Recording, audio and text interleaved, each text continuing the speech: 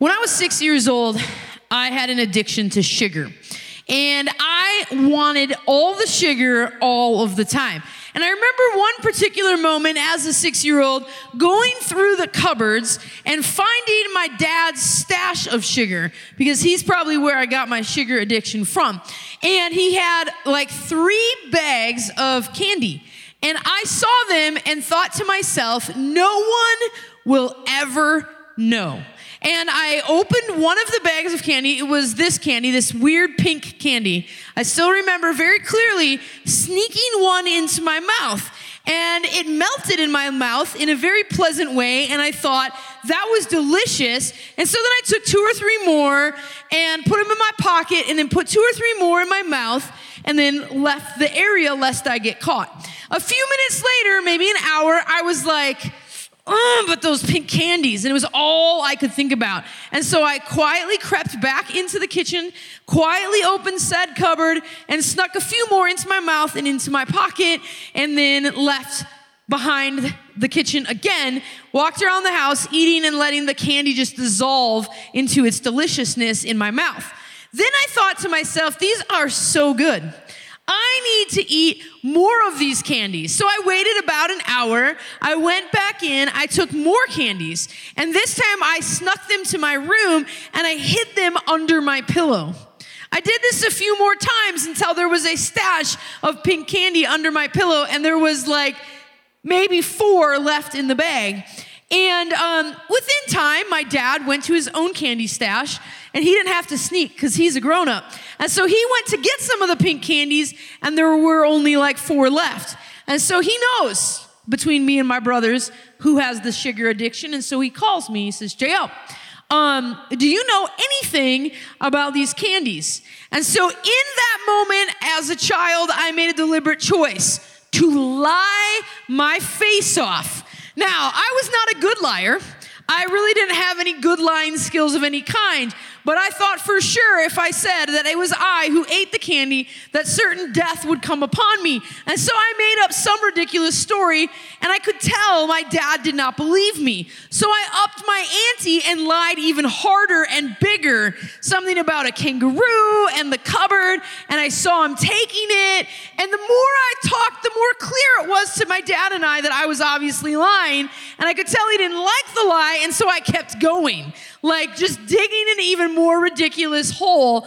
And my dad nodded patiently as I lied my ever-loving face off. And then he said, okay, and he just let it go. And I thought, wow, I'm good at that.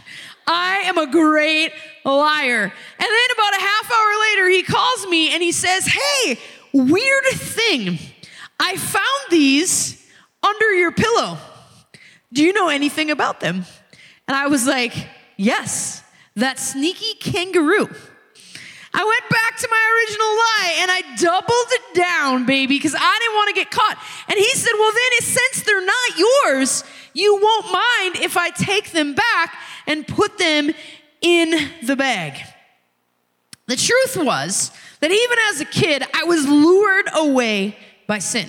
I was caught up in something I wanted. I saw pink candy. I wanted pink candy. I took pink candy. By the way, it's actually not that good. I tried it as an adult. I don't even know why my dad chose that candy. When you are a grown-up, you can pick any candy you want. But the devil, this is how he rolls. He wants to lure us away. He wants to tempt us with something, catch us, and lure us away. The devil's already been kicked out of heaven. If you don't know the history, once upon a time, many years ago, there was a God in heaven who had no equal, no rival, and no opposite, but he did have angels, and there were 3 big main angels that were like the top tier of all the angels. There was Gabriel, and he was in charge of the messages from God. There was Michael, who was in charge of the warring angels. And then there was Lucifer. And Lucifer was in charge of all the worshiping angels. These 3 guys were in heaven. At one point, Lucifer basically said, I'm as good as God, so step aside, I'm going to assume the throne now.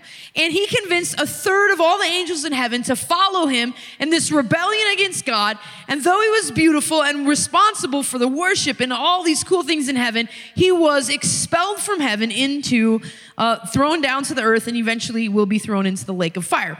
When the devil left the presence of God, Lucifer, the beautiful angel, left the presence of God, he became grotesque and twisted up, how you may imagine him today.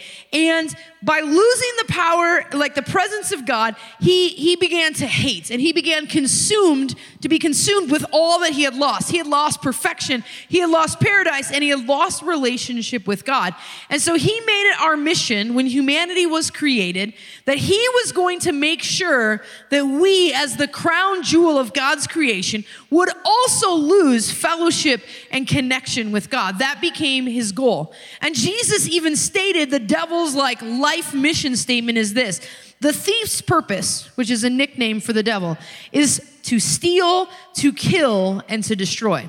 That's what he's about. He wants to steal our relationship with God. He wants to kill our soul. He wants to destroy our life and the generations that follow us. That is what he's all about. Jesus further critiques the devil, and he says he, the devil, was a murderer from the beginning. He has always hated the truth because there is no truth in him. When he lies, it is consistent with his character, for he is a liar and the father of lies. The only thing that the devil really has ever created in all the universe is a lie. He takes the truth and he twists it, and that's his MO. So when you lie, or when you hear a lie in your own mind or heart or anything, that is automatically connected to the enemy.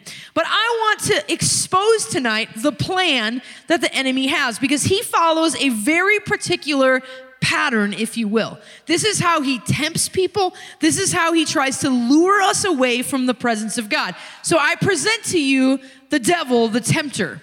And at first, the tempter does not look very intimidating. He actually could come off like a fisherman, if you will.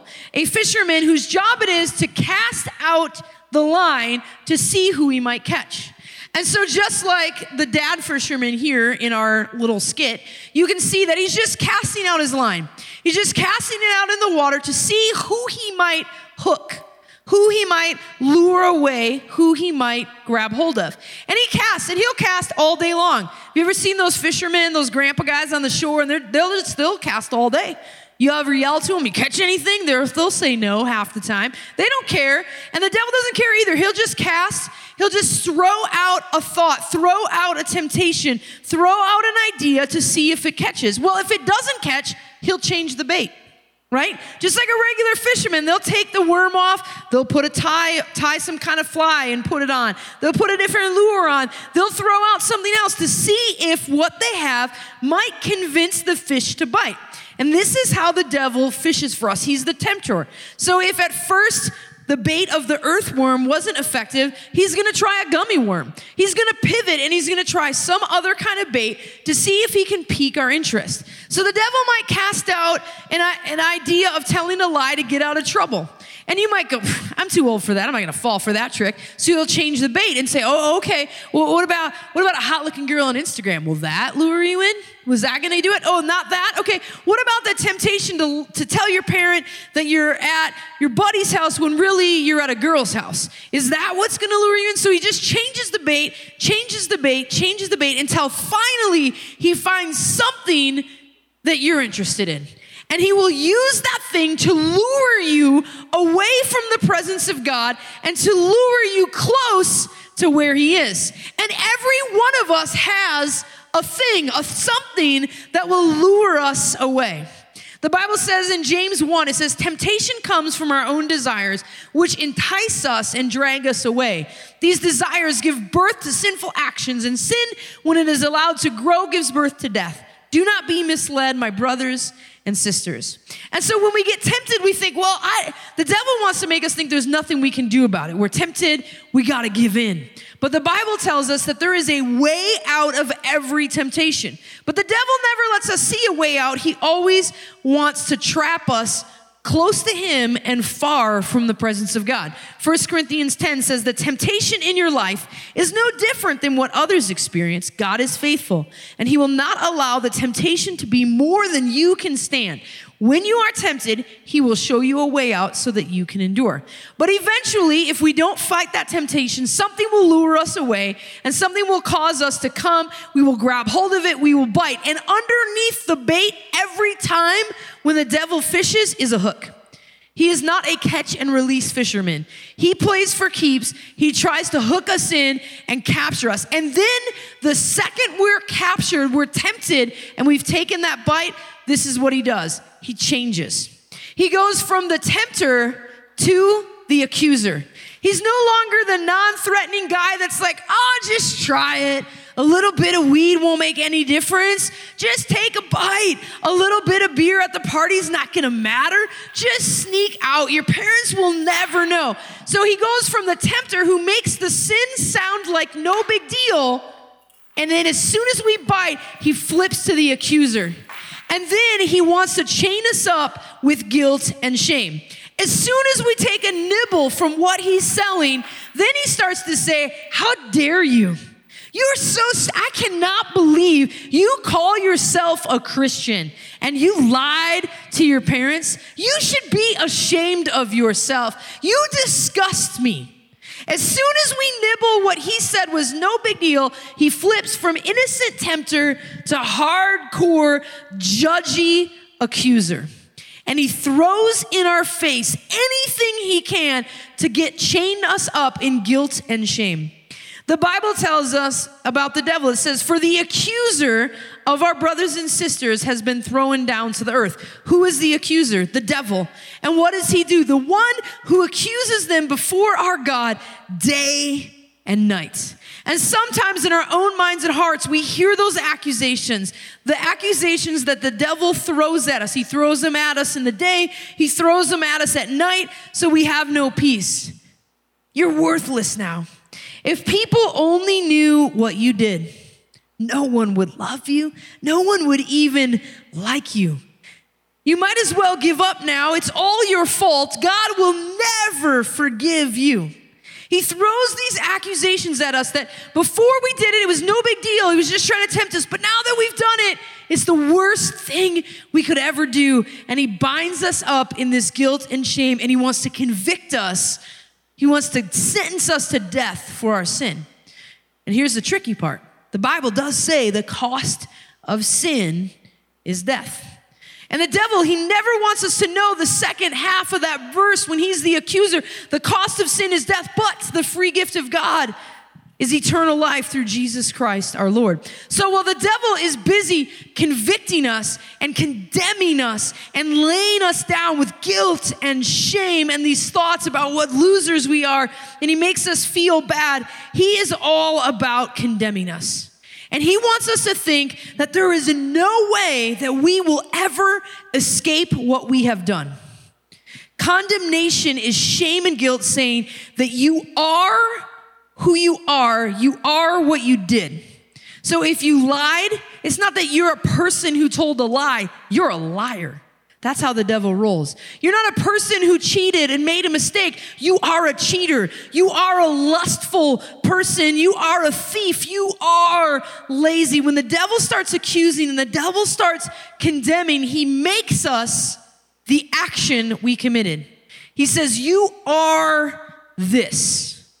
And because you are this, you should be ashamed. Condemnation is the devil making us feel worthless, hopeless, shameful for what we've done. Condemnation is when we feel that we have to become the one-time mistake that we made. And that's what the devil wants to do. He wraps us up in that. God never condemns his children. God doesn't condemn us. In fact, God, if we ever do feel condemnation, if we ever feel condemned, guilt and shame for our sin, then something is wrong. And so there's two big words that I'm using that are not interchangeable. There's the word condemned, which means sentenced to death, weighed down with guilt and shame, pressure on us, weight on us for our actions. That's what the devil does. He condemns us. The other alternative is conviction. Conviction is, the Bible tells us, the Holy Spirit convicts us of our sins. Now, conviction is different. Conviction is basically the Holy Spirit going, hey, that was wrong. It's the Holy Spirit, it's Jesus knocking on your heart, saying, whoa, whoa, whoa, that wasn't your best moment. Let's fix that. Let's deal with that. God is able to convict us of our sin, to alert us to our sin, because he wants to draw us to him. He wants to draw us to him so we'll say, hey, I'm sorry. I'm sorry for that wrong thing I did. Please forgive me. So condemnation says you are what you did. But conviction is when we say, wait a sec, I did this thing, but who I am is still God's. Who I am is still a son. Who I am is a daughter. Conviction is when the Holy Spirit says, you're my son, you're my daughter, but you made a mistake. You're my son who lied. You are my daughter who cheated. You are my son and you lost control and gave in to anger. You are my daughter who made a bad choice. But he doesn't call us bad choice, angry, liar, cheater, thief. He just says, you're a son, you're a daughter who made a bad choice. And conviction is when the Holy Spirit alerts us, like it's an alarm system inside of us that says, that was wrong. Now, how do you know if it's the Lord alerting you to your sin or if it's the enemy condemning you for your sin? Here's how you know. The Bible says in 1 John 1:9, if you confess your sin to God, he is faithful and just and will forgive you of your sin and cleanse you from all unrighteousness. So if at any point for that sin you have truly said to the Lord, I'm sorry, and it gets thrown back in your face, it's condemnation and it's from the enemy. It's him being the accuser. If you haven't apologized to God for that sin, then you're being convicted so that you will. So if you cheat on a test and as soon as you walked out of that room, you're like, oh my God, I am so sorry. I feel guilty. I can't believe I did that. That was such a wrong choice. I'm so sorry, God. And you're telling God you're sorry. Right there, the Bible says your sin is as far away as the east is from the west from you. You're not guilty anymore. You were guilty, but your sentence has been commuted. It's no longer on you. So anytime it gets thrown back in your face now, it's not conviction, it's condemnation. And condemnation comes from one source, and that is the enemy. The Bible says in Romans 8, chapter 1, it says, there is therefore no condemnation for those who belong to Christ Jesus. So once we apologize for our sin, if it gets thrown in our face, if we start to feel guilty, if we start to feel embarrassed, if we start to feel ashamed for our actions, that is condemnation. And that is the enemy, the devil, playing the role of the accuser in our life, trying to convict us and condemn us for our sin. In the very beginning of time, Adam and Eve, right? They're in the garden. They're living in perfect paradise. Everything is as it should be. Everything is flawless. Adam and Eve are enjoying like perfect relationship with God. They're so tight. In fact, the Bible tells us that God came into the garden in the cool of the evening every night and walked with Adam and Eve like a man walks with his friend. They walked together and talked. They were so tight, right? Then there was only one rule in all of paradise, and the one rule was this: don't eat from this certain one particular fruit tree. God had to put a rule in place because otherwise Adam and Eve were robots. They were forced to love him. But they had a choice to love him, and the way they could unlove him was by eating the fruit of the one tree he said not to eat. We don't know how long Adam and Eve enjoyed this perfection in paradise with God, but at some point, the serpent, the Bible says, which is another nickname for the devil, the serpent slithers in and he tricks Eve. He tempts her. He says, look at that apple. People say it was an apple. We don't know. Could have been a peach. I don't know. Look at that fruit. It's so delicious. And something he talked her into. He told her, if you eat this fruit, you'll be stronger, better, wiser. Something great will happen to you. And so she felt that God was withholding something from her. So for whatever reason, she chose to disobey God. She plucked the fruit. She ate the fruit, and she gave the fruit to Adam. And he ate it as well. As a result, the Bible tells us that sin entered the world. And when sin came, God and humanity became separated because God is holy and perfect, and by definition is the absence of sin. And so he can't be close where sin is. And so suddenly there was a separation, and Adam and Eve felt that separation. They felt that conviction of God. There was an alert system. Something is wrong. Something is wrong. You've done something wrong. and they didn't know what to do with it. So they did what humanity has done for generations now, and they hid from God. Let's pick up the story. Genesis chapter 3, it says, when the cool evening breeze was blowing, the man and his wife heard the Lord walking about in the garden. So they hid from the Lord God among the trees. And this is what we do sometimes. We sin, we mess up, we feel the conviction, and our first response is to run and hide. We think to ourselves, we hear the voice of the accuser saying, we're not worthy, we're stupid, God can never forgive us. And so we think we have to hide. Just like I hid my sin from my dad as a 6-year-old kid, we think we cannot tell God what we've really done. He'll be so pissed. And so we hide, and that's what Adam and Eve did. And then the Bible says, then the Lord God called to the man, where are you? God already knew where he was. God already knew what had happened. But he wanted Adam to answer him. He wanted Adam to come out of hiding at some level. So Adam replied, I heard you walking in the garden, so I hid. I was afraid because I was naked. And this act of nakedness meant he was physically naked, but also he was aware of his sin. He knew that he was separated from God and he was guilty of some type of sin. Who told you were naked? The Lord said. Have you eaten the tree whose fruit I commanded you not to eat? The man replied, it was the woman you gave me who gave me that fruit, and then I ate it. So all of a sudden into the garden enter sin, guilt, shame, condemnation, blaming. The man blames the woman blames the serpent. Everybody's blaming everyone. No one feels close to God, and everyone feels a need to hide. And this is often what happens when we sin. But friends, I want to challenge you that the opposite is what we need to do. As a parent, what I want my sons to do, because they're going to mess up. I mess up. They're going to mess up. We all are going to mess up. I don't want my sons to feel like they have to run and hide when they make a mistake. I want them instead to do the opposite, and I want them to choose to come near and say, Mom, I messed up. I went to that party when they're teenagers. I went to that party and I never should have done it. I was on my phone late at night and I shouldn't have been, and I looked at some stuff and I got a problem. I want them to come to me and not hide from me, because I want to help them with the sin. I want to help them with the shame. I want to help them with the guilt. I want to lead them to a process where they can get healing and wholeness and forgiveness and overcome all of that. But Adam and Eve, they hid and they were embarrassed and they were afraid that God would judge them and condemn them. So they judged and condemned themselves, weighed down with guilt and shame and separated from God. And we do the exact same thing so often. We all sin.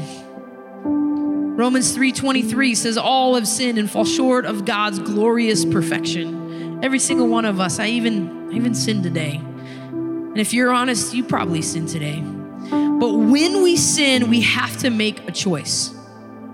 And the choice is this. Are we going to hide? Are we going to run?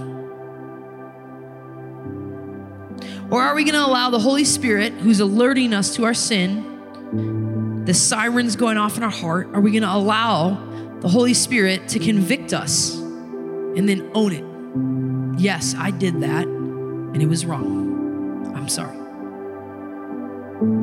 And so I want to lead you through this process tonight, because I want to show you how all these different steps work. So if you would, we're just going to completely ignore our friends for the next 5 or 10 minutes. Close your eyes and search your soul. Look inside. Is there any sin within you in some way? Any sin that you know that you're hiding from God? Maybe you've been hiding it for a long time because it's a pattern, it's an addiction, it's a weakness, and you don't know how to get out of it. Or maybe it's just something you did or said just today or this weekend. But once you know what it is that the devil has tempted you with, what you've been lured by, and where you've fallen into sin, just apologize. The same way you'd apologize to your bestie, like, sorry, I was a jerk. I blew it. I did that thing again. God, forgive me. Forgive me. I fell. I messed up. Prayer to God doesn't have to be fancy and perfect. It just has to be authentic and real. And today, when I sinned, that's all my prayer was. I got a Bible degree, but I didn't flower it up. I'm just like, God, I was a total jerk, and I'm sorry. You forgive me. And once you pray that prayer, and I hope that you just did in the privacy of your heart, once you pray a prayer like that, then the conviction of God lifts. I pray a prayer like this 3, 4, 5 times a day, every day of my life. And the conviction should lift, where the siren in our soul is no longer going off saying, beep, beep, sin, sin, sin. It's gone. But what happens next sometimes is the accuser, right? He comes in and he says stuff to us. You're worthless. You're stupid. God will never forgive you. If people only knew, you're not worthy of being called a Christian. You lift those hands to worship. I know what you did. You lift that voice to sing to God, yet you talk and you curse and you tell those jokes, and the accuser just comes in and lies. So after we've confessed our sin, we're clean. And when the devil comes to accuse us, we can now tell him to shut up and go to hell, where he belongs. We don't have to listen to those accusations. We don't have to entertain them. The Bible says, in Isaiah chapter 1, verse 18, it says, the Lord says, come, let us reason together. Though your sin is as red as scarlet, I will make it as white as snow. And so we're forgiven. And when the accuser throws his lies at us, we say, shut up, go to hell. I do not believe you. And we silence those. But for some of us, we've been hearing those lies. We've been carrying that guilt and shame. We've been hearing that description of ourselves that we are a liar, we are a cheater, we are a lustful person, we are a shame, we are a disappointment, we are fat, we are whatever goes in that blank, that we don't even recognize it anymore. And so I want to show you how to deal with guilt and shame, and it's just simply this. You have to grab hold of the lie. So what is the lie that the accuser has been telling you? Identify it. What has he been saying to you? You're not good enough. You're not worthy. Whatever it is, find that lie. Find that lie. And then the way we hold it up to the light is we tell God what it is. God, the lie that I'm hearing is blank. The lie that I'm hearing is this. I'm hearing that I'm not worthy. I'm hearing that I'm not good enough. I'm hearing that it's all my fault. I'm hearing that God will never forgive me. I'm hearing, just tell him what it is. God, you hear the accusations that we're telling you that our enemy is whispering in our ear. And we pray that you would set us free, that you would silence the accuser in our life in the name of Jesus. Silence the accusation in Jesus' name. And God, we pray that you would break the chains of guilt and break the chains of shame and break the chains of condemnation off of us. We are not liars or cheats or thieves. We're not unworthy. We're made worthy because of you, Jesus. And we lift holy hands to you in worship because of who you are. And we have freedom instead of condemnation, not because we're so awesome, but because you are so awesome. And so I ask in the name of Jesus, and I command the enemy to release every single student, every single blue team from guilt and condemnation, from shame that we've been carrying for our past mistakes. I ask that you would root that spirit up and out of us in Jesus' name, and that you would release instead a sense of peace, your grace and your mercy to fill in those spots, that we would realize that we have been forgiven much, and so we love much. We are not our mistakes. The Bible says in 1 John chapter 3, it says, even if we feel guilty, God is greater than our feelings and he knows everything. Dear friends, if we don't feel guilty, we can come to God with a bold confidence and we can receive from him whatever we ask because we obey him and do things that please him. The devil wants to chain us with guilt and shame because he does not want us to come boldly to God and ask for what we need. And And God wants us to be able to come boldly and ask for what we need. I want to show you how to do that, but even now I'm sensing in my spirit that some of us feel like we can't do that because there's still something holding us back. And what I think it is that you might need to forgive yourself. Maybe you've been hearing the accusation of not being worthy or good enough, or being the sin that you committed is who you are for so long that you need to forgive yourself for making that mistake or letting God down. And that's a really easy process too. It's just simply saying, God, I forgive myself for the thing that I did. I forgive myself for the lie.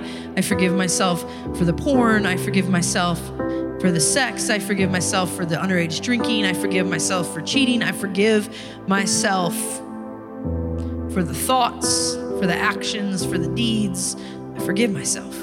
And if God has forgiven us, then we can forgive ourselves. And once all of that's happened, then we can receive that boldness. I want to look at that verse again in 1 John. It says, if we don't feel guilty, we can come to God with bold confidence. We can come to God with bold confidence. And I got to be honest, sometimes when I watch us worship lately here in 46, I don't see bold confidence. I don't see students who feel forgiven and who feel like they can go to God and ask Him for anything. I see students that are probably chained by guilt and shame and feel unworthy to even ask. We don't have to be guilty. We don't have to be ashamed. We can have bold confidence. I wish I could tell you that we're not going to sin again. But the truth is that we're all works in progress, and so we will. And when we do, the most important thing is your first thought should be, I need to run to the Father. I need to get to God. I need to tell Him what happened. I need to say sorry about it. And then I need to let Him hold me and hug me and restore me. And I need to be close to Him. Do not let the enemy accuse you and say, no, because of your mistake, you need to hide. You need to run. You need to ignore. You need to get away because He's going to judge you. He's not going to judge you. He's actually already paid for the sin. He's already aware of the cost. He already paid it on the cross. It's already done. So the only thing that we need to do is when we sin to come to Him and say, I am sorry. I need you. And let Him embrace us and bring us to wholeness and healing. Never be afraid. And I know sometimes we're afraid to confess our sin to God because of how our parents have responded to our sin in the past, or how pastors or teachers, or we think other religious people have responded to our sin, and maybe they've responded in a way that was condemning. But God is not in the business of condemning. He's in the business of paying for our mistakes Himself, and He will and He does. So when you mess up, tell Him about it and let Him restore you right away. God, in the name of Jesus, I bless these students. I bless them with your presence. I bless them to know you and to know your arms of love, that when we each sin, that we would choose deliberately to run to you and to admit it and to receive the mercy and the grace and the healing that you have for us. God, let us never believe the lie of the accuser again that tells us we have to hide from you. When you're such a good Father, you're such a loving Father, and you've already paid for our mistakes. We love you so much. Bless these students as they go this week. In Jesus' name we pray. Amen. Thanks for listening to the 4640 Student Center podcast.